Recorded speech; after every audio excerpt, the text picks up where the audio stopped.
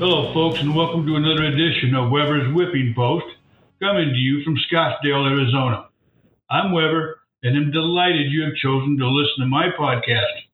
If you have any questions, concerns, or a different opinion, you can reach me at packerbacker1957@yahoo.com or my website at www.weberswhippingpost.com. I'd really love to hear from you. This podcast is brought to you by the George Ryan Jr. Insurance Company.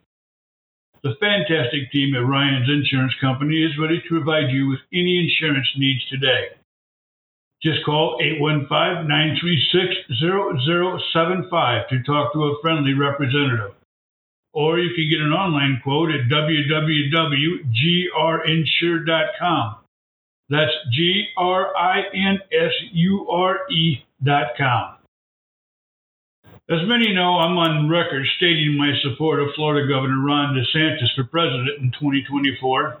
Therefore, I had no reason to write my support for Donald Trump. Like many of you, I'm tired of Trump's bombast. I thought he did a great job for the country as president and would have gotten even more done had the swamp knight tried to bury him. But Trump's constant attacks on anyone not named Trump and the daily feedings of his enormous ego grew old. Then on April 4th, an ignorant Democrat prosecutor / shill by the name of Alvin Bragg oozed out from underneath his rock. Fulfilling a campaign promise, the low-life Manhattan district attorney drug a former U.S. president into court to be arraigned on 34 trumped-up indictments in a circus-like atmosphere. This is a reprobate who has only a 51% conviction rate, allowing New York City to slide into the criminal anarchy again. Since being elected, the midget-minded Bragg's sole objective has been to bring Trump down, continuing the left's all-out assault on the former president. His obsession might have equaled the crush Nancy Pelosi has on Trump. It doesn't matter that Bragg charged Trump with a bogus crime exceeding the statute of limitations, or that the charges are stacked, meaning one specific crime charged multiple times with different wording, or that he violated Trump's Sixth Amendment right to be told specifically what he was being accused of. But Bragg was able to get his 15 minutes of fame and to childishly hold back exactly what he was charging Trump with. It's a ha-ha, I know and you don't know mentality. Trump allegedly paid a porn actress, Stormy Daniels, through a convicted felon, former attorney and noted liar, Michael Cohen, $130,000 for a sexual encounter 17 years ago. You heard that correctly, 17 years ago. When Trump announced his first presidential run, Daniels showed up with her lawyers wanting hush money. The statute of limitations is 5 years. The corpulent, greasy Bragg has pounced on this matter to make a spectacle, costing New York City millions of dollars in police protection. The busy city was made to come to a standstill due to Trump's presence and Bragg's arrogance, which might exceed his waistline. Why would Bragg care? In his television interview, he babbled business records are important. Knifings, shootings, and beatings in New York aren't so important to Bragg, but business records are important. Let's say for giggles, Trump did pay off Daniels for sex, and it was with campaign finance money. Why is that any more of a crime than when Hillary Clinton bought a fake dossier using $1 million worth of campaign funds to try to undermine Trump's campaign for president? What if Trump did falsely claim the money was used for legal services? So did Hillary. It's my understanding all Trump's records were made available to be reviewed, whereas Hillary intentionally and deceitfully erased hers. This is clearly more about an elected official, a George Soros patsy, applying his brand of partisan politics over justice. The rotund Bragg is a political hack not to be trusted. One can only hope karma will find this piece of crap. Despite cries from legal scholars, no judge, court, legal body, legislative body, or the president stopped this circus-like conflict, just like they did during the sham impeachments and the corrupt FBI raid on his Florida home. The swamp looked on in delight as the matter played out. All were content to watch from the sidelines. So that same day, the city of Chicago elected a new mayor. Recall they voted out their national embarrassment, the ultra-progressive and racist mayor, Lori Lightfoot. Having not learned anything from the Lightfoot era, they took a giant step further left, replacing Lightfoot with an even more progressive mayor, Brandon Johnson, a union organizer working from the back pocket of the corrupt Chicago Teachers Union. By the way, as I recalled in an earlier podcast, Johnson got 76% of the black vote, and Vallis got 61% of the white vote in Chicago, suggesting people voted along tribal lines once again. An advocate of defunding the police, Johnson will allow the city to slip further into economic decline as businesses will continue to flee. Shops along the once great Magnificent Mile on Michigan Avenue now sit empty, a trend surely to continue with less police presence. People outside Chicago, like me, will stay away from the city. The shooting galleries on the city's south and west side, which have caused so much carnage and heartache, will more than likely continue unabated. More babies will be shot. And people voted for this.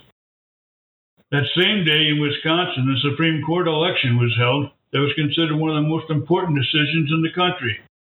Left-leaning Judge Janet Proskowitz was elected, upending the political balance of the court. Wisconsin voters knew of her progressive views, particularly toward abortion and voter integrity. Yet, they elected her anyway. Killing more babies is important in Wisconsin, evidently. Recent reports suggest that Generation Z and the millennials, having been educated by progressive teachers and professors, are voting more Democrat. The size of the youthful voting bloc is enough to overturn elections. By the time those generational youths have a better understanding of how a capitalistic society operates, it might be too late.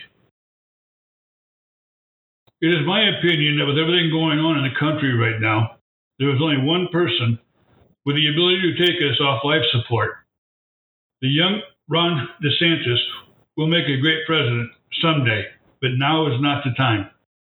Now more than ever, we need Donald J. Trump as the next president of the United States. This may be America's last chance to remain the preeminent leader of the world. Hey, this episode is brought to you by Brandon and Jeff Chero at Court Street Ford, now celebrating their 40th year serving the people of Kankakee County. Whether you're buying a new Ford, a pre-owned vehicle, or just needing your vehicle serviced, the good folks at Court Street Ford are committed to making this your place to go for your vehicle needs. Open 9 a.m. to 7 p.m. Monday through Friday, and Saturday conveniently from 9 a.m. to 5 p.m. Stop by their showroom in Bourbonnais, Illinois, or look them up online at www.courtstreetford.com. Order the Ford of your dreams today. I mentioned karma earlier. Well, proving it can be a bitch, 2 Tennessee Democrat lawmakers were expelled from the state legislature after they joined rioters at the Capitol. This would be the Capitol riot that nobody was thrown in prison, as opposed to the January 6th riot, where Nancy Pelosi and her ilk had protesters thrown in prison solely for expressing their constitutional rights. So anyway, CNN was interviewing and berating the Republican caucus chair representative on television, and he just got up and left. It was said the exit left CNN bewildered. No shit, they usually are. Did you see the executives of Budweiser have lost their collective minds by partnering with a trans activist? Nike did it too, but you kind of expect Nike to do crap like this, not Budweiser, who had all those fantastic Clydesdale commercials. Well, now they are paying for their woke capitalism, as was a movement to boycott Bud Light. I'm not much of a beer drinker, but you can bet your bippy if I'm having a beer, it won't be a Bud product.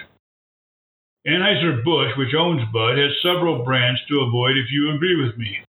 They include Budweiser, Bud Light, Michelob, Rolling Rock, Busch, Shock Top, Natural, Johnny Appleseed, Landshark, Goose Island Brewery, Blue Point, 10 Barrel, as well as many others. You might want to check the labels. This begs a larger question, though. Why are we putting up with all this transgender crap and mollycoddling them anyway? It's important to note their infusion into modern-day society has historically meant a decline of civilizations. Darn, see if China has their shorts in the water with the United States hosting the Taiwanese president, Tsai Ing-wen. I apologize to the Taiwan president if I have butchered your name. She met with Speaker of the House Kevin McCarthy at the Ronald Reagan Presidential Library in Simi Valley, California. China, which thinks they own Taiwan, does not like the U.S. treating them like they are their own country, so they sent a cannonball over Taiwan's bow by conducting naval maneuvers off the Taiwanese coast with 3 warships. China's government is just plain evil, folks. Did you hear professional golfer Seamus Power had back-to-back hole-in-ones on the Masters Par 3 contest? More incredible, at least to me, he hit the ball long on both greens and drew the ball back. At the time of writing notes for this podcast, Bruce Koepka is leading the Masters going into the weekend, and you know what? I have no friggin' idea or desire to know how Tiger is doing.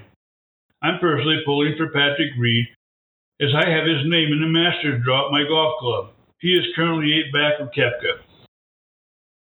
Would you believe NPR, the state-sponsored liberal radio program, of which we have been unfairly paying taxes to support since its inception, didn't like it when Twitter recently labeled them state-affiliated radio?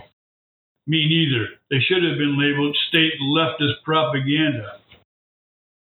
Here's a name you might want to remember for a bar bet. Max Muncy of the Dodgers struck out 5 times on opening day this year. The only other player to do that in modern baseball history was Ron Karkovice of the White Sox in 1996.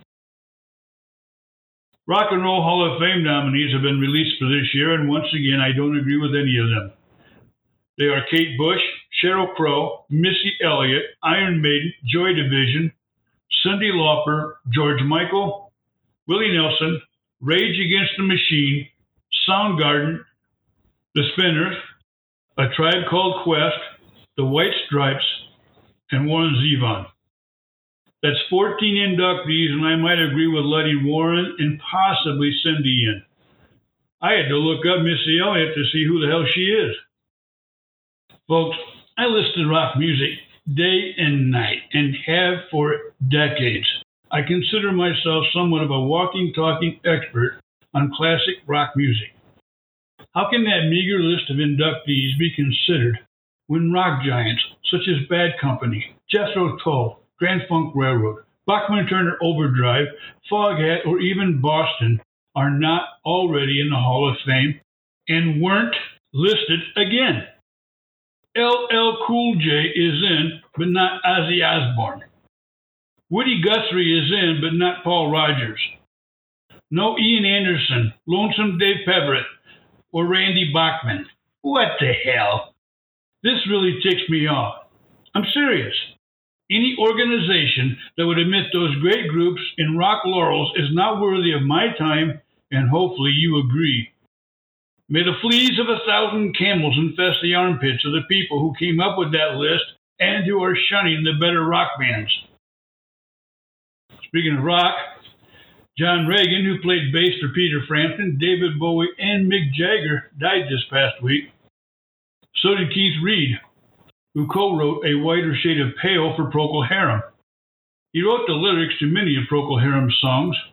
By the way, Procol Harum, another great band that's spawned Robin Trower, is also not in the Hall of Fame. Another pox on the Hall. For those that have always wondered, the term Procol Harum, it's a misspelling of a Latin phrase meaning far beyond these things. Sounds drug-induced to me. Funny thing about the song A Whiter Shade of Pale, my father hated rock and roll, thought it was immoral and just not good quality music, which ironically is exactly how I feel about rap music. Anyway, the man who hated rock and roll loved the song A Whiter Shade of Pale. Go figure.